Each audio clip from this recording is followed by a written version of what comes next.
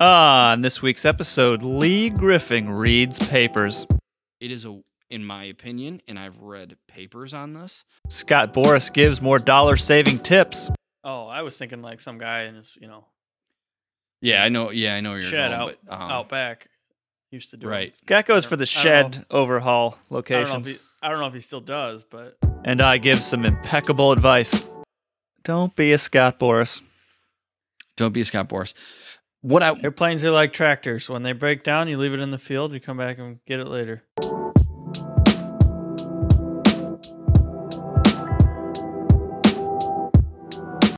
Welcome to this week's episode of the Faring Podcast. Today we are doing a listener email answer. We're making an episode about it. We don't always make episodes out of the emails, but once in a while we do. And this one is always a favorite. Should be nice and short. If you are considering not listening to the episode because you don't have an airplane and don't plan on ever buying an airplane, well, I beg you to reconsider, because we, as I've said many times in this program before, not everybody, it makes sense financially to like get your own plane, but I think there's a lot more people out there that think it's a far-fetched thing that would be impossible for them, and it's not actually. I forget. We've been a while since we. Yeah, you can get a 150 for same price as like a decent car, so it's attainable. It's attainable. We always like to, even if you haven't started flying lessons yet, it's like I was a case that I would not have been able to get the ratings I got and the time that I got if I was renting the whole time. Just because it was cheaper to have the half a 150 is what I had. But anyway, so yeah, always keep it in mind. You know, this isn't as far-fetched as a lot of people think. Everyone's situation is different. Yeah, I think covering this now too will hopefully shed some light on an aspect of aircraft ownership that most people are not familiar with when you own a car. When the car is junk, the car is junk. Where with an airplane, there's components to it that change the value and ebb and flow. You know, the airframe may still be good, but the engine's junk, or vice versa. So, I think this is a good topic to cover that can maybe help somebody with a purchasing decision if they're even remotely on the fence, or where some of their money's going if they choose to rent. Yep. As long as you take care of an airplane, it's never like worth scrap weight as where a car is. Like, I mean, you can take good care of a car, but if you put 300,000 miles on it, it's basically worth scrap weight. As with an airplane, you know, it's always going to be worth something. I mean, obviously the lower time on the engine, the more it's going to be worth, but yeah. Okay. Hey, question for you. I have a plane that is close to TBO time, but I'm not sure if I'm going to continue to my commercial license. The cylinders have been replaced and have a significantly lower time, but my question is, what are some ideas that I could do to get an overhaul? Do you know of any besides just replacing for new? Would you guys do an episode on overhauls? ? Well, we certainly are. I might buy a used one if I find one. Thanks for the podcast talk, Danny. Thank you for the email, Danny. And then, so let's go in kind of overall. And then I asked Danny a follow-up question where he sent me actually more of his situation with like his make and model of plane, the time and engine and all the stuff. We can get into the nitty-gritty. Like overall, what's the, like if you were to explain, and Scott, you can start with this because this is a topic you're actually pretty well versed in. Explain to somebody who has just no idea and is not familiar with this at all, like just the basics of what an overhaul is. What do they mean? TBO, time between overhaul. Yeah, time before overhaul or whatever. That's what it stands for, right? Time before overhaul, Lee? Between, yeah. Time between overhaul? Okay, mm-hmm. Yeah. Okay, I guess I didn't know. Yeah, I mean, it basically just go through the whole engine, tear it down, and replace whatever needs replaced, and put it back together. How often do you have to do that? It typically, it varies. I mean, usually around 2,000 hours, but it varies depending on the engine and what you're using it for. I mean, if you're using it commercially, you're required to do it at the TBO time.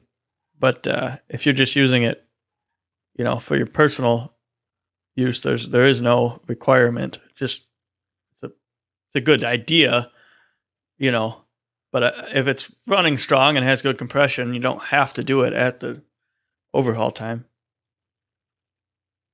Yeah. And then, this is before I pitch it to Lee's long explanation I'm sure he's revved and ready to give.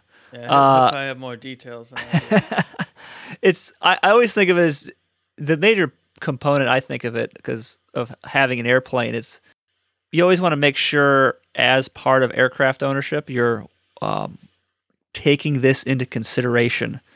How many hours are left? What is roughly that overhaul going to cost? Roughly when is it going to happen? How many hours do I have on the airplane before that happens? And kind of be putting some money aside. Maybe it's like $20 an hour or something if it's not a serious overhaul and you're pretty far away from it. But just have that kind of budgeted. Because you're not going to see that you're not going to see that money spent like over the year when you're flying it. And you're heavy, like obviously fuel, you see that right away. Your annual inspections, you see that right away. There's other stuff you see as you're using it. That's kind of something that it can sneak up on if you're not budgeting for it. Depending on how often you fly it, it's eventually you're going to have to tackle that expense at some point. So it's better to pay for it over time than it is to try to just come up with the money all at once. In my opinion, totally. Just so it's not a shock. Like when you take it in and your mechanic tells you it needs an overhaul and it's going to be this much. If you were planning on that the whole time, it's not as bad as. Well, no, wait till the overhaul's due and try and come up with $20,000 or pay $10. Yeah, I guess I shouldn't. I guess I can't really give that advice because I don't do that. I don't do it that way with my plane. Like I don't keep track of the hours I fly and set this much amount to the side. But if you're worried about, if you want to keep track of exactly how much it's costing you to fly that airplane per hour, which is not a bad idea, then it's not a bad idea to set that overhaul cost aside every hour that you fly it so that you're not shocked when you get your overhaul bill. Yeah, I feel like just the simple thing of going and like flying an airplane or owning an airplane is spreadsheet worthy. I make spreadsheets for no reason, but I definitely think spreadsheet nut. But yeah, it's not a bad idea. I am. It's not. It's a good idea to break down the expenses if you're worried about it. Yeah, well, especially and you could compare it. Like, let's say you've learned to fly and all you know is rental, where they are forcing you to pay the cost of the overhaul. Or the new engine or the remanufactured engine, they are forcing you to pay that. Now, if you're saying, hey, I'm on the fence, I think these guys say that it might be almost more cost effective for me to just buy my own airplane. But now I have to force myself to put this money aside. And I think that's where a spreadsheet, and you should probably have a spreadsheet if you're on the fence about buying an airplane anyways, what is going to be more cost effective. If that's your reason for buying is to learn to fly cheaply, I think a spreadsheet's warranted. You can find an airplane a lot cheaper that's close to TBO, but take into consideration, taking that it's going to be a big cost out of pocket. Yeah, you're at a sooner time, like I don't know. I've been looking for a plane, and I'm trying to find something like more mid time on the engine. Because like, if you find a low time engine, it's expensive. You can get a plane cheaper with a high time engine. This is just my personal experience from looking to buy used airplanes. I want to go mid time engine, or obviously I'd like the lower time engine, but they're usually out of my price range. I feel like for me personally, finding something that still has about half the time left on it. That way I don't have to worry about getting it overhauled anytime soon, and I'm not paying a bunch of money out of my pocket up front for a more expensive airplane. Yeah. So, I mean, like in the purchasing decision of buying an airplane, you're talking about factoring in how much time is left, maybe you're closer to getting that's left on the engine. Or, if you buy one that's almost run out, we would say, so if it's close to TBO, we'd call that almost run out or close to run out. That doesn't mean the engine is necessarily junk. That just means you're taking more of a gamble. How good a care did the previous owner take? Can I fly this 200 hours past TBO? Maybe I can fly it 1,000. You don't know what the quality of that engine is. Yeah, and during a pre-purchase inspection, the mechanic can find some things out, and you can look at what the compressions are, over time. Are they getting worse? Are they staying consistent? And you can talk to the mechanic, you can talk to the owner and get a read for how good a care you think. It's all still a gamble. I mean, even if they were perfect, that engine, that could have just been, I don't want to say a lemon, but its time could just be up at 2,000 hours, 2,200 hours. So if you deduct the cost of that engine overhaul, which some people think they have more than they do, it's just like buying anything else, but I would think, if that engine has a 2,000 hour TBO, it's I'm just shooting a number out there, it's a $20,000 overhaul, that's $10 an hour. So for every hour, right? $10 an hour. So you deduct that. So like, let's say it's got 1,900 hours on it. Well, that means, that you're going to, in a theory, that engine may be due for overhaul in 100 hours from now, if you want to do everything by the book. Well, that means you should be able to take $19,000 off what the purchase price of that airplane would be if it had a brand new engine. 1,900 hours times $10 an hour, $19,000. Because you're going to have to pay that. You could theoretically have to write a $20,000 check in 100 hours for that engine to be overhauled. The real world doesn't it doesn't work that way, but you need to do your best. Yeah. Get the cost of that engine on the front side, as much of it, because you didn't run it, they ran it, and you need to buy it right. Because they put the hours on the engine. You don't want to make a $20,000 check. Yeah, I mean, you are. You're eventually going to have to, but theoretically, you got some of that money when you initially acquired the aircraft. Also, depending on how you do the overhaul, if you just go and get a replacement swap out, it doesn't take that long to do. But if you want to save some money, take yours off and take it to the local guy that overhauls engines. It could take a while. It could be down for a while. So that's one thing that, I look at when I'm looking at a plane right now, or looking for a plane right now. I don't want something that's close to needing an overhaul, because I'm going to buy this plane, I'm going to want to fly it, and then it's like, oh, now it needs an overhaul. So I got to, wait for a guy to pull it off for me, and then I'm not going to just swap it out for a brand new one, because I'm not going to pay that kind of money. Right. So how long is this plane going to be down for that I just bought? It's like, but let's say go ahead. Now I feel like I spent all this money on something that's just sitting in my hangar that I'm waiting for the engine to get done on, and I'm spending a bunch more money on getting the engine done. So. But what if you knew the type of airplane you were going to get, let's say? So you knew the type of airplane, you knew basically what engine was going to go on it. What if you were like, I know I'm getting that airplane? And of course, this is still guessing and things change, but you're just hell-bent, you knew that's what you're going to get, and it's this or nothing. What if you could shop now for an engine, get that overhauled, a good quality overhaul that would take some time, I agree with you, then find the airplane with a close to run out engine. Yeah. And then when it gets in, swap it out, sell the engine, sell the parts, or send it out to get overhauled, and then sell it for almost retail. Yeah. Yeah, I mean, you could do that. I don't know where you'd be. Again, that spreadsheet, so I don't know where you would end up being, if you could you have the engine to keep you flying, waiting for the airplane to show up.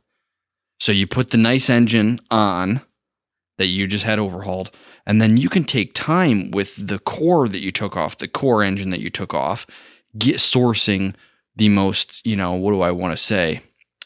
Bang for the buck parts, the best value parts and components, so that you can still get a good overhaul, but you can take the time to do it for the least amount of money.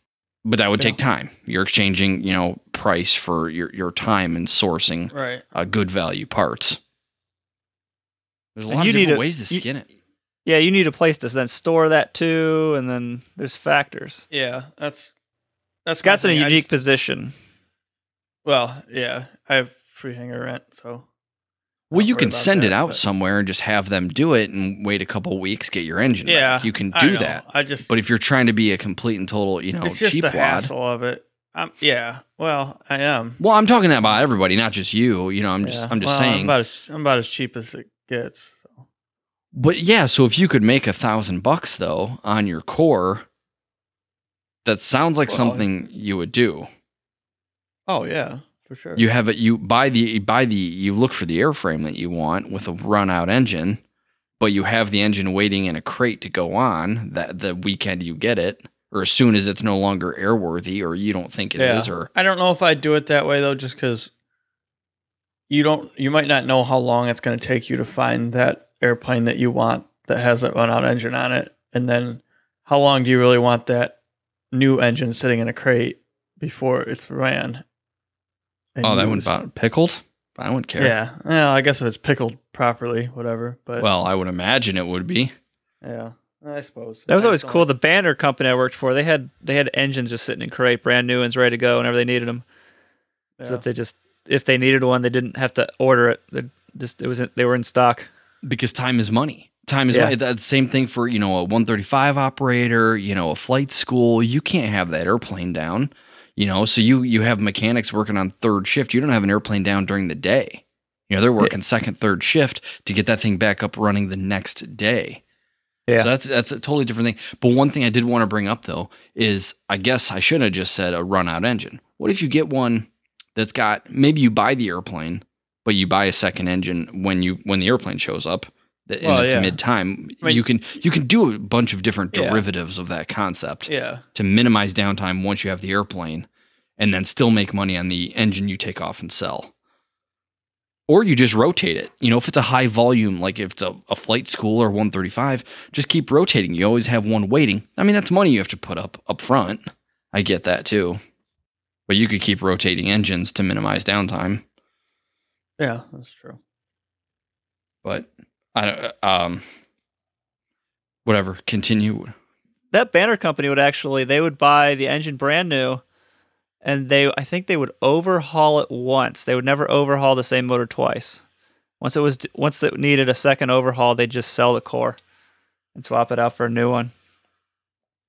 Yeah, so getting on into it, I didn't know if you wanted a better segue, but so one thing that's important for people to remember, and when you're airplane shopping, which it's almost turned into more of an airplane shopping episode, but you'll see buzzwords like factory new, factory reman, which means remanufactured, or factory rebuilt, I think might be the technical FAA term, I'm not sure, and then overhaul.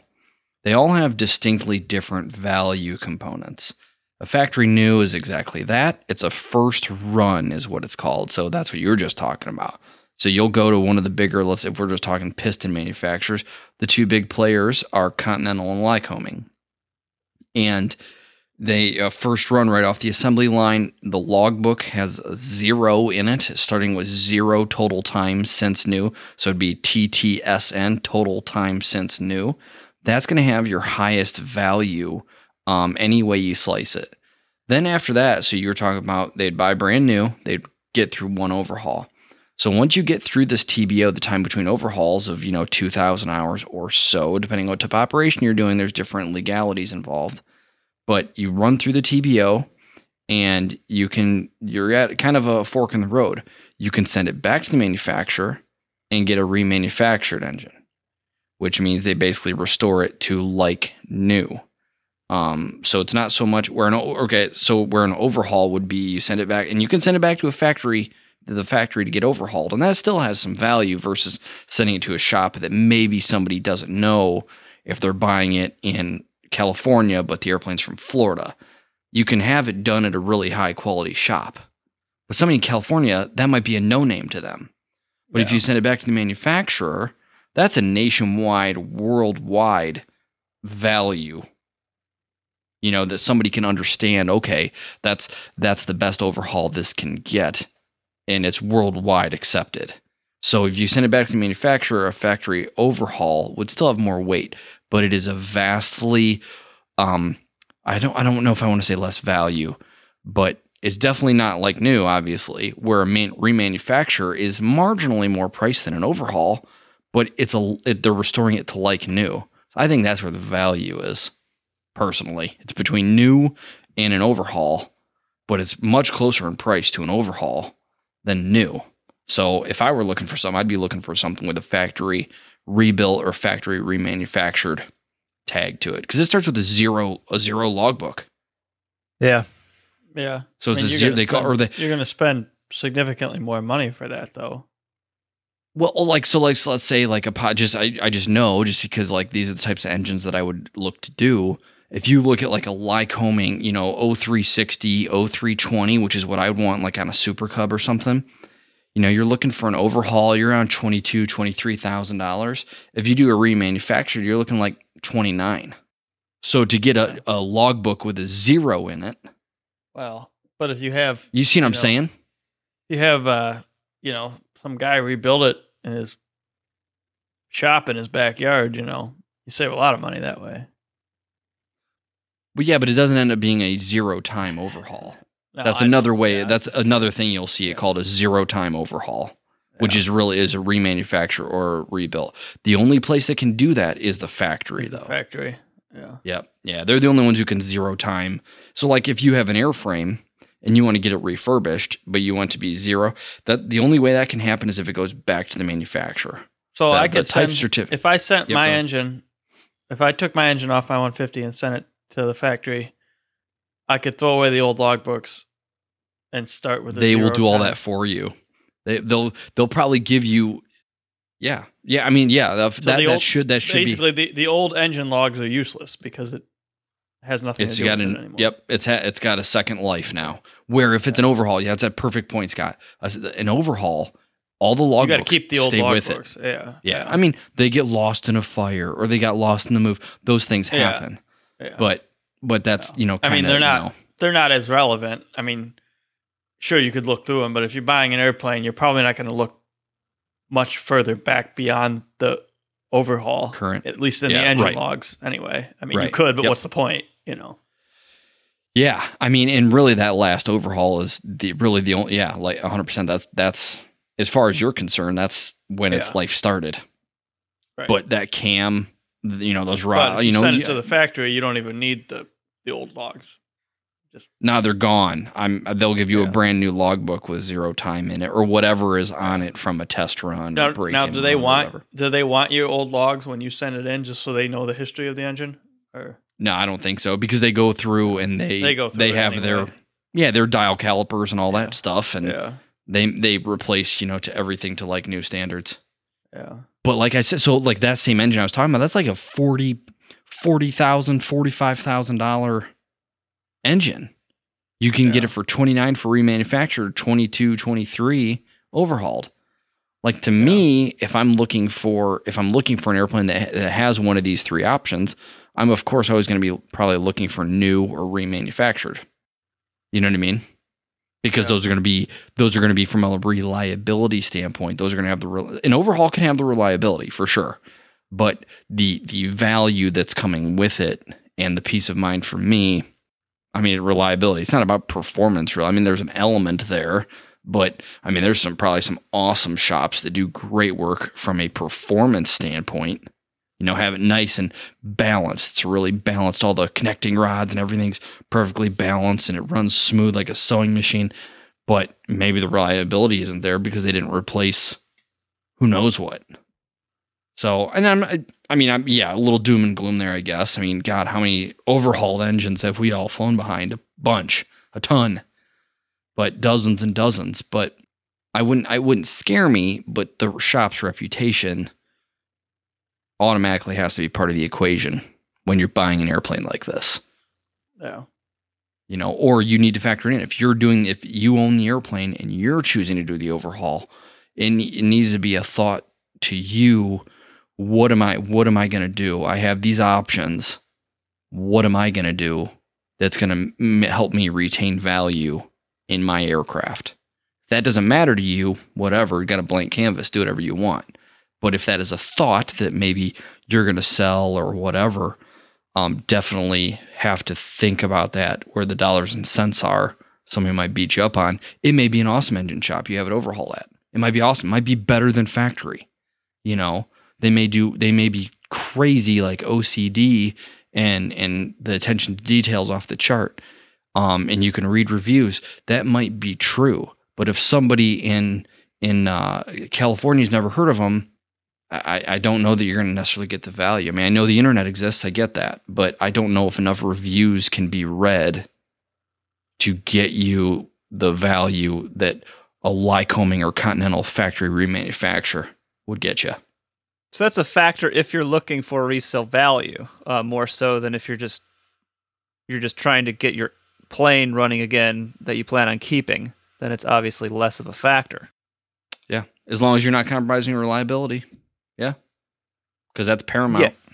Yeah. Well, we're saying that on the side of going for a good, reliable shop, spending the little extra money. Maybe you're not going to get that out of it, but it doesn't matter if you're not selling it anyway. It's for you. Where I know Scott's brain immediately goes to, well, that means I can just go to the cheapest shop there is, and right, which is what I'm going to do ultimately when I need an overhaul. Yes, it's going to go to the cheapest place available. Oh yeah, I know that's not. What's that? I said I don't even know who's doing them anymore.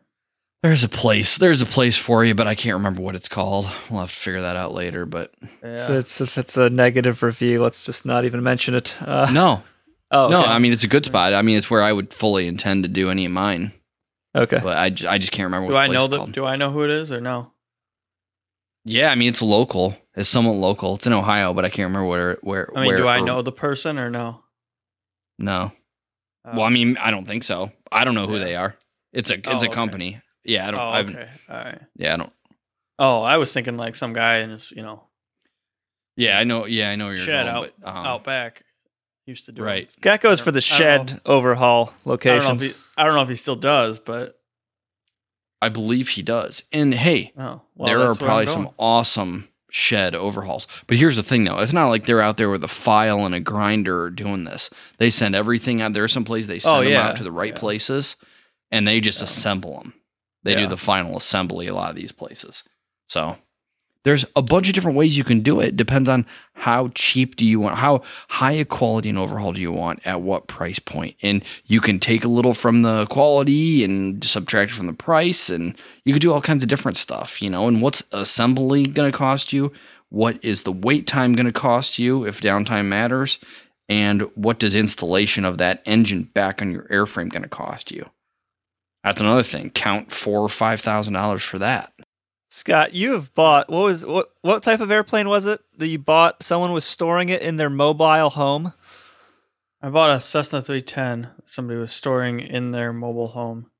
They had the wings off it, obviously, but yeah, obviously. Okay, that's just trying to give cut the wall off the mobile home and slid it in there. In case someone's a new listener, I'm just trying to give some context to. He said it was in his trailer, and I'm thinking like, okay, he's got it disassembled. It's in his semi trailer because a lot of people use semi trailers for storage, and like coming up on the address, and it's like I don't see any semi trailers, and we just drove right past it because didn't see it. And my wife's like, I think it's in there, and I'm like, no, it can't be in there. It was. Okay. Oh, God. All right, let's get back to Danny, unless you guys got other stuff chomping at the bit to say. There's plenty more, but let's roll. Okay, yeah. Yep. So I texted Danny. I'm like, yeah, we're going to do an episode. And we just need some more information and stuff just to make a more relevant. And the emails got divvied up because Lee hit the wrong reply button. It's a Grumman AA1A, or Alpha 1 Alpha trainer, 1971. He gave a tail number. I won't say that. It's 0235 C2C. Yep. Does that mean anything to you? Yep. Okay. Is that the engine or? Yeah. Okay. Yep. I know very little about this. And that's a special engine too. That I love that engine because that's actually got a 2,400 hour TBO on it. Yeah. So most are, like Scott said, most are 2,000 as on average. That one's got 2,400. Get an extra 400 relative. out of that one. Yeah. What's that? But you get an extra 400 hours out of that one. Well, no, Scott, you'll get an extra like 800 hours out of that one because they're already saying it's reliable. Right. So why not run it twice extra? Exactly. Hell, run it up to 3,000. Yeah. Easily. Hey, one of the trainers that I used to instruct in, I believe, had 3,200 hours on the engine when it was sold. Wow. Since an overhaul. Ran like That's a top. A lot. Yeah. Ran like a top, though. And that's something we can get into. I guess we should. I'm going to write it down, let Rob finish what he was saying. So we can. Oh, yeah. It's just said Collins radios and nav with glide slope of VFR. Fun to fly. Just finished an oil change to my CFII. Looking to maybe just keep it going and buy a different plane for other licensing or join a club. Or do I just replace at TBO time? Thanks in advance. This is a situation I was in because I had the 150. I was doing a lot of time building, but to do my instrument rating, do my commercial, the CFI, you can't really. I had to rent planes to do those. So, because the 150 is not instrument rated. I mean, I think there were some, but mine was not in that group of IFR do a lot of 150s. You can do a lot of instrument work in it, though. I mean, obviously, you can't get any IMC in it, but you can do a lot of instrument training. Yeah. But, so yeah, and then I think he sent another email because we were kind of going back and forth. Lee replied, and then he just got mine, and I thought there was some more. Oh, total time is 3,397.1. So he is right there with that 34. Or no. He's over. No, never mind. That's total time. That's okay. I think that's probably on the airframe. You want to just reread it? Yeah. Let's say that again. It says TT. Yeah. 3,397.1. Engine TT. Engine total time. 2,220.9. Cylinders SMOH. Since major overhaul. 1,291.7. He says, it has an extended TBO, 2,400. I was just trying to look that up to verify that I wasn't wrong, and I couldn't find it. So that's. I'm glad you brought that up. Okay. Yep. I would. Most O235s are 2,400, except for certain the higher compression ones. So like there's a conversion for 152s. I think they call it a Sparrowhawk, and it takes them from 115 to 125, and I want to say it's from 8.7 to 9.2 to 1 compression ratio, and they get an extra 10 horsepower out of it. But with that, it drops the TBO back down to the more realistic 2,000, just like everything else, pretty much. But if it's the 108 to 115 horsepower variants, those are all 2,400 hour TBO. So they're super economical, and you can see why they use them in trainers. That's another fun Leaf fact that he just pulled out of his head from. I know, yeah. From learning 15 years ago. Who remembers that kind of crap? Only I Lee. do. Yeah. Lee's the only one that can like Scott and I can retain that kind of information for like a month maybe. Yeah, we just forget about it. After that, like Scott and I knew a lot of stuff at one point. Right. We just forget. Yeah. No, you know a lot of stuff. It's just not all like pertinent right now. Yeah. So anyway, this guy, he's got less than 200 before the official TBO. Yeah. And he say, should he just? And he doesn't know if he's going to do a commercial. Maybe get a different plane to get different ratings. I don't know if it says IFR or not. It didn't say that. Are those things typically IFR equipped? They're probably the only thing that I can think of offhand that would even remotely put it out. I mean, obviously there could be an airplane could look perfectly IFR certifiable, but the manufacturers never did. So that, there's some expense there, for the manufacturer to do that. So I can't be 100% certain, but from an equipment standpoint, everything I know leads me to think that it probably is IFR certified. The only thing just right off the top of my head that comes to mind that I don't specifically remember being installed is pitot heat. You're going to want pitot heat if the airplane's IFR certified. I'm pretty sure if it's not required, it's a stellar idea to have pitot heat, because if the pitot tube ices over and you have no way to get rid of the ice, you've lost airspeed, altimeter, vertical speed, all that stuff, depending on where your static source is, of course. But you want to know what your airspeed is, obviously. So that's a good idea. I guess I shouldn't say that it's necessarily required, but I think it is. My 150 had it. Yeah. 1976. Most everything does, but some don't, and it's an oddity. But that would be the only thing that comes to my mind that I don't, because I didn't have to use it when I flew it. So I don't recall it having it or not. But that's the only thing that comes to mind that would maybe disqualify it off the top of my head. Okay. Yeah, that's kind of going down a rabbit trail there.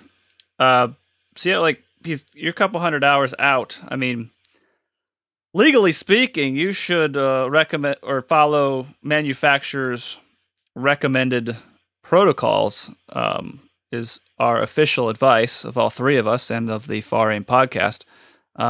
Anything other than that was just kind of generalities of things we've noticed people do, not necessarily saying it's correct. Does that sound good? Follow what the mechanic says. Yeah, that's obviously the guidance from the manufacturer would be the backstop. If the mechanic says not airworthy prior to that, choose the most conservative path there. Yeah, that's another thing before we move on. Just because it has a TBO of something, even if it's like 2,000, that doesn't mean the engine's going to last 2,000 hours. You have engines that are you have engines that are fine past. There's engines that don't make it to their TBO. It's probably not as common, but it does happen. Yeah, and for a multitude of factors. It could just be cylinders. Now here I'm looking at, he's had, so look at the kind of the rough math here. The airframe has 3,300 hours on it, almost 3,400. The engine has 22, okay? But since a major overhaul, 1,291, which is almost 1,300. So at 3,000 hours, at 2,000 hours, somebody already overhauled that or did that overhaul. The previous owner, I'm assuming in this case. Overhaul. Yeah, the first overhaul the last overhaul. I don't know if it's the first one, but it's the last one. Well, probably. Yeah. I don't know what's on the engine, but yeah, I'm assuming the math kind of works out. 1,300 minus 3,400, so at about 2,100 hours, somebody did that last overhaul. So that, I don't know why that is, because that's a few hundred hours shy of the TBO. Is everybody following me on that? I wrote the numbers down so it's easy for me to kind of see the correlation, but that engine must have come from somewhere else, because the engine total time does not match the airframe total time. So it's common. I mean, that engine had 1,000 hours on it when he got it, a little less than that. He's had 2,200. Yeah, he's got 1,200 since overhaul. So these are all the things that people have to juggle when they're doing these things. It came off in another airplane with 1,000 hours already. Why did it come off? I don't know. So there's history with this engine, and what's it got on it right now since major overhaul? What I wrote down is 1,291. So he's exactly half time. Oh, okay. So it's going off of then. Yeah, you're right. So he's not that close to it if we're reading these numbers correctly. Then. He's got. I thought he was higher. Had higher time on it than that. When we first started talking total about time, the total time, is 2220, 2,220.9. So, but the total time since major is what? 1,291. Okay. Oh, so he's 1,300 hours. Yeah. Don't even worry about it. It says cylinders since major overhaul. Oh, cylinders since major overhaul. Okay, so it's been so what you would call that is a top. See, I don't have the email, top overhaul. A top overhaul is when you're doing cylinders. So that's the 12. That's the 1,291. Okay, so that's still what's going to be. That's a lot of times. A lot of times that is what would be disqualifying for most people. That's what a lot of mechanics are looking for, is just compressions.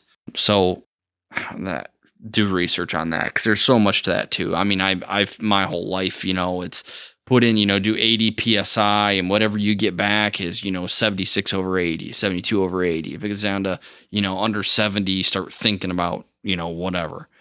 Here's the thing. The amount of compression these engines create while they're running, 80 PSI is nothing. It is in my opinion, and I've read papers on this, I think Superior Air Parts, or the Millennium cylinders. I'm not sure exactly what brand, but they put out a paper. You could probably find it, or I could give it to Rob and he can post it somewhere or something, show notes. They go into this whole thing. It's like, yeah, that's what we've been going by. And is it an indicator? Of course it is. It's an indicator of the health of the engine. But 80 PSI does basically nothing to represent the amount of compression or the fitness of that engine while it's actually operating. So, through my time, growing up, we do compressions cold. And then somebody's like, we're getting a lot of low compression. So what if we warm it up before we do the compression? Oh man, yeah, compression's good. It wasn't good cold, but now that it's warm, it's better. It's good. It's acceptable. And then slowly the science is migrated to, well, what does this test even tell us? The engine isn't operating. We can't accurately reproduce that kind of compression that's going to seat valves. What's 80 PSI going to do to seat a valve? Anybody ever press on, I know Scott and you guys have, but press a valve spring. Think 80 PSI is going to do anything to seat that? Nothing. No. That's basically nothing compared to the thousands of PSI that happen in there while the engine's running. Yeah. You know what I'm saying? Yeah. So you're talking about getting the rings in the right place. You're talking about, the actual, and that's another thing about shock cooling. The worst shock cooling that ever happens on an engine, papers have been written on this too, is when that engine is shut down. Like, people are so concerned, and I'm saying I'm not saying they shouldn't be, but you're at cruise and you just pull it from, max power to idle, and you're going to shock cool it. Well, yeah, you definitely are. But there have been studies done that shows the temperature decrease is, actually more severe per minute, like degrees per minute or per second. The reduction is actually quicker from idle to shutdown than it is from power cruise power to idle. Under a certain temperature, I can't remember. Yeah, that makes sense, because even at idle, there's still fire inside there. I mean, it's still running. Right. There's still, but when you shut it off, there's nothing. I mean, it's going to outside air temperature pretty quick. Yeah, quickly. Especially on airport tarmac in northern Ohio in the wintertime. Right. Yeah. Well, right. I mean, theoretically, there's some linear values there. If you're flying, a piston airplane relatively low, you're going to have the same ambient temperature that you would at, on the surface, similar enough for the purpose of an experiment. But supposedly, and I didn't do it, I just, read paper, and I can't even cite any sources at this point, but it's worth thinking about. Is the engine going to cool quicker from cruise power to a lower power setting, or to idle maybe? And that would be severe. I would not recommend doing that. I'm just saying it to prove a point, and I don't know the testing parameters. So I guess this is completely and totally anecdotal. But taking care of your engine, and the back to the compression test, seating the rings, seating the valves, all those things that are kind of under scrutiny during a compression test. Is there air? Okay, it's low compression. Is there air coming out of the exhaust? Can we hear air getting sucked somewhere? Well, what's going on?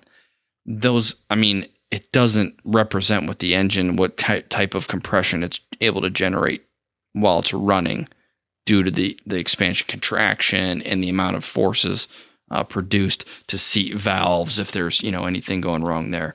So that is a lot of times what sends an engine to be overhauled. That's what stops an engine from making TBO, because of cylinders, a low compression. But it's worth looking into and having that conversation. Be armed if you're getting close. Like let's say he is close on this engine at 2220. So 2,220 out of 2,400. So he's 180 hours shy of needing, fine letter of the law. The manufacturer says he needs an overhaul at 2,400. he's getting close, and I'm sure there's people that are closer thinking about this. Arm yourself with a little bit of information. Hopefully you have a good relationship with your A&P or your IA who's going to be doing this stuff or helping you. And you guys can have a very candid conversation about what's best, the best path for you to proceed. This is a very big decision. I mean, there's like you're talking about buying a 150, Scott, like buying a car. Well, some of these engines on like an Archer or a 172 is also like buying a car. Right. Yeah. So it's definitely worth doing your homework and going armed to that conversation with your A&P IA. It doesn't need to be adversarial, but if it saves you, $10,000, I would say that's probably worth it. Yeah. That's my opinion. The risk of going down a rabbit hole, wasn't there an issue with you guys tried Cessna 206s, was it? Like it had one or two of them, and you were having problems with on a couple of those, so you got rid of them? TBO, the cylinders, So the first step was they, in the operation, it's a lot of cycles, a lot of start-stop. And just like we just talked about, the heat, the hot-cold cycles, that's what kills everything. Everything we have in our world is all about how many times can you heat it up and cool it down. Everything. I mean, every time you turn on a light bulb, that's when it blows. I've never seen a light bulb blow when it was already on. I've never seen it. It's always right when you flip it on. Yeah, it goes from, the cold to hot or hot to cold. That is the fatigue. And so in this operation, we did a lot of hot cold, and I would not say that, it's all, it's kind of like bush flying for the most part. You're running them hard. You're flying in, taxiing in fast, and the prop stopped before the airplane stopped, and you're jumped out as soon as, you don't have that much forward motion anymore, and loading up stuff and then firing right back up and going. And that's very, very hard when you're running them hard and then you're cooling them down and then you're heating them up hot again. And then it'll sit for 2 hours, get ice cold or colder. And then you're firing it up and taxiing right out and taking off. No warm up, no nothing. So it's maybe a good test bed, for torture testing for a manufacturer. But ultimately what it ended up happening is when the engines would get around half-life, they weren't airworthy. So instead of it being a surprise, what the remedy, and instead of changing and modifying the way the airplanes are flown or the routes they were flying to mitigate some of this, the strategy was to just top overhaul them, meaning replace all the cylinders at half-life. And those were, I think, 1,800 or 2,000 hour TBO as well on the, I don't know if you said the airplane, because I don't really want to give the airplane any bad, but I said 206. It's an older 206 though. It's a different engine they have on them now, right? It is, and the engine that was on those wasn't bad either. Just our we were used to running Lycomings, and think about this: we can't possibly say that those engines were junk, and that's what I've been told my whole life is those engines were junk, and you can't say that that's a bad engine because derivatives or cousins of that engine are on Cessna 180s, 185s. They're probably on a billion Cessna 206s still up in use in Alaska. Seaplane operations, which you and I know is not exactly kind to engines. No. I mean, I guess you do get some inherent warm up and cool down that you wouldn't necessarily get if you were operating off of tarmac, just because of the type of operation you have to do. You're getting a nice, pretty smooth or pretty consistent cool down and warm up that a piston on land might not get. But that was the remedy, and that was on the Continental IO520. And I've flown another 206 on amphibs that had the IO520, not even a hiccup. I mean, I liked the engine; it was loud, but I liked the engine. Smooth as glass, made a lot of power. I loved it. Good on gas. There's a lot of airplane Bonanzas, Blanca Vikings. I mean, there's tons of airplanes that have that engine, and I wouldn't want to just trash the engine too bad. I think it's mostly our operation, being used to the way we were operating Lycomings, that I don't want to say are necessarily better but they could take that type of abuse. Maybe the Continental had a different strong suit. Very possible. But yeah, so that was the remedies. They just topped them at 1,000 hours. They did all the cylinders at 1,000 hours and then ran the engine the rest of the way to TBO. So they went through, I've heard, and I don't want to be too crazy, and embellish the story, but I heard a number floated around in the 80 cylinder mark in 5 years. That's a lot. It's a lot of cylinders for 2 airplanes. Yeah. Yeah. So, a lot of hours were flown, a lot of cycles were flown, but I can't remember what kind of engines that were on those Banner planes, but they would swap out cylinders on that thing like it was, wouldn't even think twice. It was like most common thing, one of the most common jobs they did, from what I understand. Well, it's better than, it's quick. It's quick to do, on some of those, smaller Lycomings, the 0360s, 0320s. I'm sure most of those are probably 0360s, would be my guess. But, get it back in service. Oh, yeah. And those things are probably, you're putting a lot of hours on them every day because you're just barely moving, towing a banner around. So if they can extend the life on those engines at all, it's probably worth it. Well, and that's another thing. So this is something that a lot of people don't know, but, there's a point where, you might not fly as much to save cost and things like that. But if you are worried about TBO and stretching it, flying more often, although, will cost you in gas and things like that, and you are adding hours to the engine, but it's good for the engine. It's good for the airplane to be flown. You got rust. Yeah, it's not good to leave them sit. Yeah, you got rust happening on the inside of the cylinder walls, and so they get all pitted. So they, like let's say you're going to buy an airplane or you're going to sell it. And the mechanic, they do a borescope in through the spark plug hole or wherever, and they get in there, take a look around. They see it's all pitted from rust. Well, if you didn't fly it, you need to get that moisture out of that engine. You need to get out of the oil. You need to recoat the cylinder walls with oil periodically. How much is too much? I don't know. But how much is too much? I don't know. How much is too little? I also don't know. But I know the FAA has granted a TBO extension on Lycomings for sure of 200 hours if you can prove that you've flown it over 40 hours a month. That's a lot of flying. That's a lot of flying. That's a lot. Obviously. I'm not hitting that. But for commercial operators, though, if you can say, hey, give me another 200 hours, that's I don't want to say that's significant necessarily, but let's say you have a factory. Save somebody a lot of money.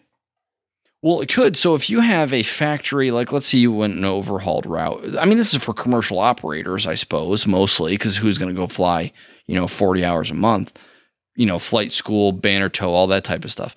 But let's say you went the overhaul route and you have about 22 grand. I just pulled up a spreadsheet I made real quick. At 2,000 hours, it's going to cost you $11 an hour. But if you can extend it another 200, that's a $1 an hour you've saved. That doesn't sound like much, but I don't know. When you're doing a ton of hours on a ton of airplanes. Yeah. The compounding concept there, it definitely makes sense to me to do that. It's there for you to use. It's not like you have to go through a lot of hoops to get that extension. It's all Lycoming. There's not much to it. It's not like you have to submit paperwork to get the extension. It's if you flow more than 40, Lycoming and the FAA said, hey, you get a 200-hour extension. Fly another 200 hours, and hopefully nobody calls you on it. But obviously, you should be able to prove it if you want to use the extension. Now, if, I guess that's another point. If it's just a flight school, there's no requirement to overhaul at TBO. I know I've been using it. I just use that as a reference for a commercial operator, but they have no requirement to overhaul at TBO, a flight school. I did not know that. I thought they did. No. Yeah, no. You don't need it for training. Only for you're carrying passengers for hire, right? Passengers or property, I believe. What about? Okay, I was gonna say what about freight, but yeah. Yeah, I'm sure. They're all under the 135 or 121, so I'm assuming. Yeah. I'm assuming that's all under there. That's an assumption, but yeah, carrying passengers for sure. Yeah. So bottom line, I would sum this up with, as far as Danny or anybody in the situation, have a good relationship with your mechanic and just try to figure out what's obviously safe. You obviously want to get, try to get some value out of it. Nobody wants to spend money they don't necessarily need to spend. But I mean, it is something I prefer to not be wondering when I'm up flying around. Yeah. Am I pushing this engine too far? That's not a. Yeah. If you're wondering that, you should probably just get it overhauled. Yeah. Yeah, that's true. That's true. What's that peace of mind worth? You flying at night over water? If you're flying, any of those things. If you're flying during the day in Ohio, there's lots of cornfields and bean fields and wheat fields, and you don't really have to worry about it that much. Don't be a Scott Boris. Don't be a Scott Boris.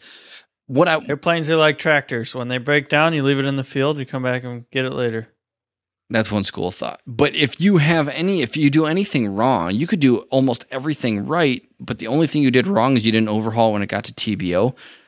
What's the insurance company going to say? You cause any damage to the airplane, and maybe you do successfully or almost successfully land it, and you just clip the wing. What's the insurance company going to say? Oh, you're 200, 300, 400 hours past TBO. Why didn't you just do it? Well, how do you look now? Now you need to overhaul the engine because it just took a dump on you, and hey, you need to repair that wing you just dinged. None of that really makes any sense. That's some of the conservative aspect that I would like to bring up is what was it worth? And what if it was right after takeoff? What if it happened right after takeoff and there was no good place to park it? Yeah. Well, that's true. Yeah. Well, I'm just saying, I'm with you, Scott. Yeah, if you're up flying already and it just seizes up on you and you find a nice cornfield, but I shouldn't have to be afraid to go fly at night. And I guess I would be. I'm a little concerned in a single engine piston anymore anyways, just because I don't fly them anymore, But I shouldn't have to be concerned to fly it over water or at night or any of that kind of stuff. No. I don't know. We're putting our families in these things. Well, yeah. I was just going to say, I come from the school of thought, my family has boats with, outboard, the Mercury Verados on them. And historically, when those were run up to 2,000, there's no legal requirement, or there's no even, there's no boats. Boats are obviously way different. If the motors run out, you call sea tow. And this one had 3 motors on the back. It was a fountain. And as soon as it hit 2,000 hours, just replaced it, just because we go offshore with that thing out in the ocean. You know what I mean? We've got, if one grenades, we've got 2 more. We still got 600 horsepower to get back in. We still do it. 2,000 hours, just replace the Verados. And those things aren't cheap. But it's just kind of the mentality, you know what I mean? Just why push it? 100%. A lot of things can go wrong, and I think about this all the time, and you can really go to the extreme with it, which I suppose I do. But let's say it's a windy day, whatever, and any accident happens, and I'm flying on a day when I can handle it. I think I can. The airplane technically can, but it's on the limit, let's say, and anything happens. I clip a wing. I've successfully landed on this terrible day, and I'm taxiing in and I clip a wing on a 172 or another jet parked next to me. The FAA is going to be like, what are you doing out here flying anyways? Why is this aircraft even moving on the ground at all today? That is what I kind of always think about. Not even going off the end of the runway or going off the side of the runway. I do something, a tire blows. No fault of mine. Anything happens. A normal failure in flight happens that has nothing to do with the weather conditions. What's the FAA going to say? And so I take that same context, or I kind of, put that same notion in the context of the TBO. What's your explanation? Because I wanted to save money? Well, what good did that do me? I sacrificed reliability for ultimately maybe a few $100,000. And then I ended up, if anything else goes wrong, let's face it, I don't ever picture that engine failing at an opportune moment. My mind goes to, doom and gloom, and happens right on takeoff. You got to sort out what's going on. Why did it's going to take you a second to recognize it quit. It's going to take you a second to recognize why it quit. All that is precious time when the nose is pointed up. You have to transition from a climb out attitude to a descending, getting towards your best rate of or your best glide speed, which is cashing in because, best rate of climb airspeed, and a piston engine is, it's all pretty close to the best glide. But look at the deck angle. You're going to have probably a 10-degree split in deck angle between the two. And you have to sort out what just happened? Why did it happen? Okay, now I know what happened. Now what am I going to do? How many seconds did it take to figure all that out? Get to your best glide speed? You just don't have many options when it happens down low. And that's what I picture happening. All of that is enough to make me... Now, I don't even own an airplane right now, but I can spend other people's money really easy. Yeah, I'm in the same boat. So Scott is the only one with airplanes that he's bought. Yeah, well, and one of them even works. Right, and how many hours is on that engine since overhaul, Scott? I don't know. I think it's 800 maybe. 700 or 800. Yeah, 800 hours. Right. So he's not even half life yet. So you can talk a big game about how he doesn't spend money and whatever, but I wouldn't want an engine that was past overhaul. I mean, I would probably still fly it, but it would make me a little nervous. You would definitely change. It would be more at the forefront of your mind. What type of conditions you're taking off in, what your strategy is. If it happens at what's mid-time, it's mid-time. Mid-time. I would be more concerned if it was high time. Right. Yeah. Is there anything else in that email, Rob? I think we covered a lot of it, and we have been exchanging back and forth with Danny as well. So I hope this shined a light on a lot of people's questions. Just kind of. We want to do this topic. It was on my list of topic ideas anyway.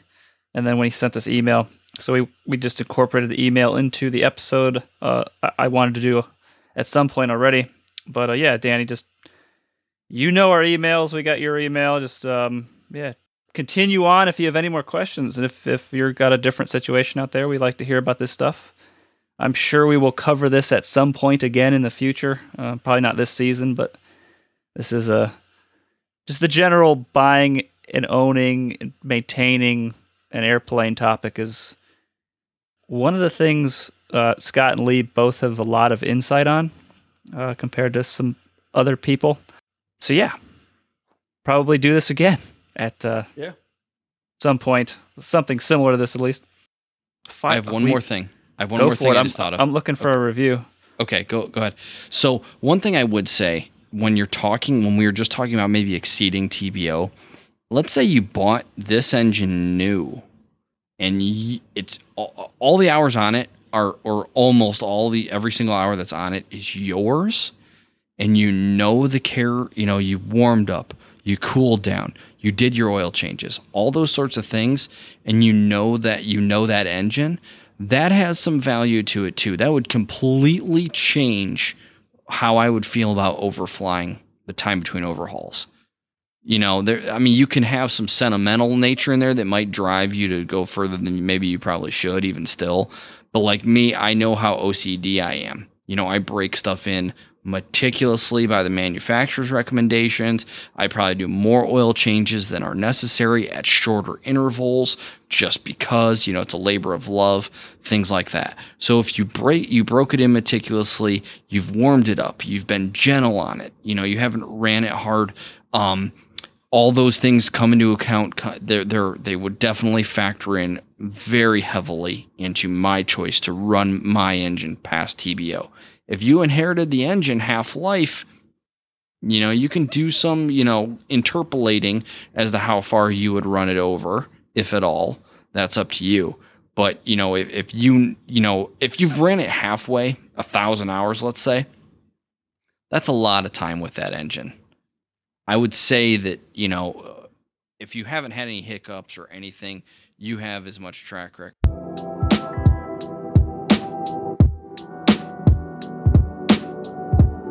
And we got cut off. Everybody say something? Yeah. You are awesome, internet, Scott. Lee, just you continue on. I just might leave it. We just got cut off real quick, and we're coming back. And Lee lost his train of thought. Yeah, of course I did. Interpolate as best you can. You know, I would say if you've had the airplane half-life, that's a decent enough track record. I don't know that I would even make a distinction between owning it its whole life and owning it half-life at that point. You know the compressions, you know how well you've cared for it, you know you're in tune with that engine.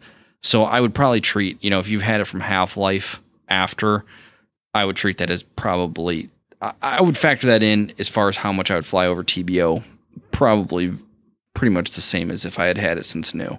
That would be my only point with that. If you know how well you've taken care of it, factor that into how far you're willing to fly over TBO. It could be significant. It could be like, yeah, I'm pretty hard on engines, so maybe I need to do it 200 hours early. And I'm sure nobody would argue with you. If you decided to do it early. I'm in the mindset. Obviously, I'm not as knowledgeable, these two, about this, but my mindset is always baby the engine, but still, I would just do it at TBO if I could, just because that's money. Yeah, I agree with you. That would be the most conservative path. Obviously, make sure that your definition of babying is like the right definition of babying. I would like to think most people know if they're hard on stuff or not. So if you think you're hard on an engine, you probably are. There's, maybe some old school notions of what babying and how to break in. When I mean baby, I mean break in what the manufacturer says, not what you think is best. Fly in accordance with the manufacturer, warm up, cool down. And by warm up, I mean oil temp in the normal operating range. Can you go take off? And are there anecdotal ways to determine, old school engines would say, if it doesn't falter when you advance the throttle, things like that. You can say that that's warm enough. Yes. But what I mean is probably you have operating temp or very close to it. And the only reason you don't have it is because it's not possible at ground power settings. That's a whole nother, this is a whole episode all in itself, but yeah, be gentle like Rob said, but be gentle according to manufacturer, not what you think is best, I guess. Let's do an episode on pre-flight at some point. Then we can get into that, hot weather warm-ups versus cold weather warm-ups, stuff like that. Yeah. I know you could go an hour probably on that. Yeah, that's a good summary. Remember that, hold on real quick. Sorry, this is my last one. Remember, There's a difference also between the Hobbs time and the TAC time. The hours that we're flying in this TBO, this is a huge component of what this cost is. Remember that the Hobbs time is going to be, as soon as that oil pressure is flowing, 6 minutes on the Hobbs, so 1/10 of an hour is 6 minutes on your watch. It's a 1-to-1 ratio. But if you have a TAC time, that's spinning much slower at idle RPM. It's still spinning, but it's a much slower. So the accrual is way, way, way off. The TAC time is only 1-to-1 accurate at cruise power settings. And so if you're anything less than cruise power setting, normal cruise power settings, you're saving money. So that's what we would be looking at, the time between overhauls, because time between overhauls is linked to another definition in the FAR AIM of time in service. So that's something to look up. I don't want to go into it here, but just think 2,000 hours on the TAC time. So that's basically time in flight. And TAC time is typically the closest little airplanes get. It's still not 100% right, but that's still more time than it should be. But TBO is all about time in service. So that's a definition to look up, I guess. But it's not what you get billed for when you rent an airplane. So there is some hidden cost that you can save there, because you'll be doing the engine overhaul off of TAC time, not Hobbs time. Yes, that's Hobbs time, 30% savings. Yeah, Hobbs time is what you're logging in your logbook to build time. TAC time is what you're basing your maintenance off of. Yeah. And inside baseball, you're renting airplanes, you're paying for the Hobbs time, but they're calculating that Hobbs time as if it were TAC time, because that gives a flight school margin. It's not bad for doing it. Okay, I'm not trying to be like, oh, your flight school's evil. It's just everyone does that because that's how you. It's not a ton of margin flight schools, so that's a factor, right? Most flight schools are doing that, Lee. I would say it's Yeah. very uncommon if you find one that's not doing that. And it's not, I'm not saying if a flight school's doing that, it's bad. Don't misunderstand me. But if you can put in your logbook, they can bill you for it. Yeah. That's like, and the time and service definition is what all maintenance, you said it spot on. Time and service is all the maintenance function. And that definition, basically, I'm going to sum it up as best I can, is from the time the airplane leaves the ground till the time it touches the ground on landing, basically. That is time and service. So anytime you're doing an engine run up after maintenance, or you're warming up on the ground, like I just said, there's this notion where we need to, scream out to the runway and take off and get flying, so we don't have tack time or Hobbs time accruing, and that's wasted money. Well, what's driving us to make that, other than the cost of fuel, which is minimal at those engine RPMs, what's driving us to do that is the fact we're getting billed. We are paying for all that time, whether we are renting the airplane or we own it ourselves. That is money out of our pocket. If you have, an air switch, you can get an air switch, and that means the Hobbs time won't start until you have a certain amount of airspeed that trips it, and then the Hobbs meter will start. So that is going to get you very, very close to the definition from the FAA of time in service. I don't want my engine warm up in the middle of winter to be counted against me. I don't want to pay the flight school, but that's the way the world works. They know that they want billable hours. You're at odds with what each is trying to accomplish. Nobody is wrong, but that's just the way it is. But if you own an airplane personally, there are things you can do to align you very closely with the FAA's definition of time in service, which is and you can watch the clock and log that. You don't need to have this item in the airplane telling you how much time you just got. Look at your watch. Look at the clock in the airplane or your phone, whatever, and you can log that. There's nothing saying that needs to be recorded somewhere. So if you own the airplane personally and you're looking at cost savings and building time, there are ways that you can, help that difference and be more cost effective for you. And an air switch is one way to do that, or a squat switch, which most retractable gear airplanes have. A story for another day. But so time and service is. We've had this conversation before. You could legally, obviously, run a Hobbs on either an air switch or a squat switch. You could have another Hobbs meter just running whenever the master's on. Yes. Right? And then you could have your tack time. So you could be running your engine maintenance based off whatever lower, that the Hobbs meter, that's a squat switch or an air switch, or the tack time, whichever's giving you the best times. You're still going to be legal. It's always going to be the air switch or the squat switch. Because it doesn't start accruing a single second until you have the airspeed for liftoff, or the squat switch when the weight is off the wheels. Yeah, so if you can base your maintenance off that, and that's going to be less than it's going to be less hours than even your tack time. And if you're keeping track of that, you can legally base your maintenance off of that, can't you? Yeah. For everything. You don't have to have tack time at all. You don't have to have tack time. That is just the closest you can get without like an additional appliance. And then still for your flight training then, or like for logging time, you can still. We should go into this sometime in its own episode. Is this a second episode we started? No. We're gonna wrap this up. The same one. Yeah, but no. This is similar. We're talking overhaul. This is all overhaul related. For sure. But it was. It just seemed like we were on our second episode here. So I've lost my train of thought. You can log your flight training time then on the Hobbs meter that's running the whole time, because as long as you're intending on taking off, you can log that time. Yes. Right. So you can legally log the time. I believe you can legally log the time if you were intending to take off, you go to take off, and for some reason you then can't take off, and say you accrued like 0.2 or something or more, you could log that legally. Yes. I mean, I wouldn't do it just because I'm OCD and I'm like, I don't want to count that as my flight time when I didn't even take off. It just would irk me to even put that in my logbook.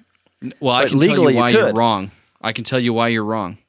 If the responsibility is on me, that the FAA can have certificate action on me, or I can have an accident or an incident because I was intending to go fly. Why shouldn't I log that? The fact that you didn't have anything that the FAA could, throw at you or you could be in trouble for, that's great. But the fact that the responsibility is on you as pilot in command, if I am responsible for the airplane, it's loggable in my opinion. It has to be for the intent of flight. Yes. So if I'm moving around on the surface, if I fire that engine up and I'm doing a run up in place, which I don't even know what a situation would be where I'd run up in place because I think it's annoying to everybody around you. Go do it out near the runway away from people. But I find out a mag's running rough and I'm not going to go fly. And I taxi back and I clip another airplane. I clip a taxi light, something like that. And I'm in charge. I should be able to log that. That is my thought on it. Yeah. No, okay, I'm buying what you're selling. Okay, let's wrap this one up. I think this is good. Yes. This is a Monday night. It's almost 9 o'clock. Stressing Mr. Boris out. Past I was supposed to be in bed. Yep. So 5 stars, amazing gem of an aviation podcast. For background, I've worked professionally in radio podcasts for 10 years. So needless to say, I'm fairly critical when it comes to anything audio. With that said, I'm also pursuing my PPL. A 5-year on and off again, and now finally back on again journey. I've been actively seeking a solid podcast to listen to while in the car that can help keep my head in the game of thinking all things aviation.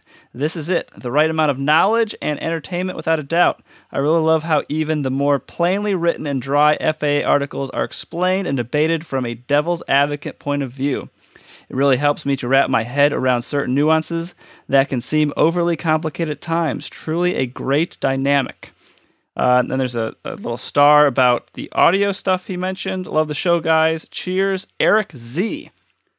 Thank you, Eric Z. And then Scott, yes. Devil's Advocate, it might be Scott. Maybe. Sometimes it's Devil's Advocate. Sometimes he's not playing Devil's Advocate. You never know. It's part of the guessing game. Yeah, right. Sometimes, yeah, that's very true. Sometimes. What was that, Scott? You were away from the mic. I said that's very true. Yes, sometimes it's true. Sometimes I'm just trying to argue. Yeah, sometimes he's just trying to get a rise out of Lee. So yes, and it works. And if ever legally pressed, he will probably always claim that he was just trying to get a rise out of Lee. Yes, right. Exactly. Yeah. So and then Scott backing away from his mic, and he came back up to talk. The left and right audio pan, he mentions. I started that in last season, 2022 season, and it was intended originally, and I think it was kind of working for a while. When we're up on our microphones, it kind of does it better. Where if you look at the name order on the, we change that every year, the name order of our names on our cover art. It's actually like this year, Scott's on the left, I'm in the center, Lee's on the right. So Lee's voice, I offset a little bit to the right. Scott's, I offset a little bit to the left. But Lee's a little bit. Scott, really bad lately. One of it was technical issues. Another one, I think, is just sometimes we forget to go right up on the microphone. Good mic technique. Eric Z knows that because he's in the business. Yeah. It's actually when I go to throw it in for the final mastering software I use, it's putting the loudness leveling. It's trying to bring Scott and Lee, mainly Scott. Doesn't happen with Lee that often. It brings the loudness level up to normal so you can hear it. But once I panned it to like the left for Scott, the right channel's so quiet it doesn't even pick it up, so it's only in the left. So it's like there are some episodes, looking back on it now after I originally read this review, that's I've toned it down. I'm actually kind of not doing that as much until I get better. Once I get the new computer, I'm going to get better software. I'm going to use email me. We can probably talk audio all day. Eric Z. We won't bore the rest of the non-audio people out there with all this nuance, but yeah, that is a good ear to notice something like that. You are the first person to notice that, actually. I figured I was trying to do it subtle enough where only an audio person would even notice it, and so far that seems to be correct. Yeah, Nailed it, buddy. You nailed it. He heard it. He's probably listening with good headphones, or maybe, I don't know.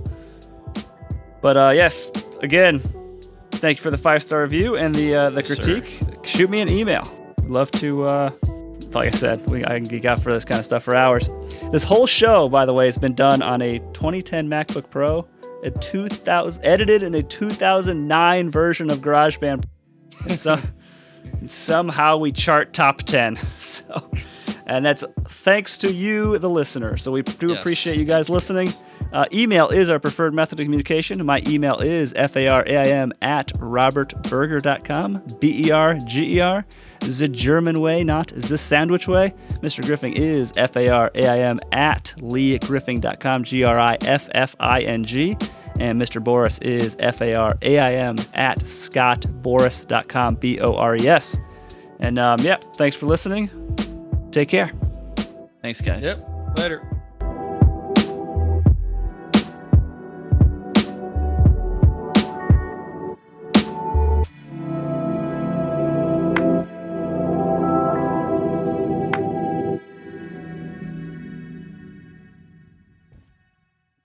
La la la la la. Say something loud on your track, Scott. I'm going to bed. That was some great. If you did the whole episode like that, it'd be perfect. Seriously. All right, see ya. All right, Scott, we'll see you, man. Yeah.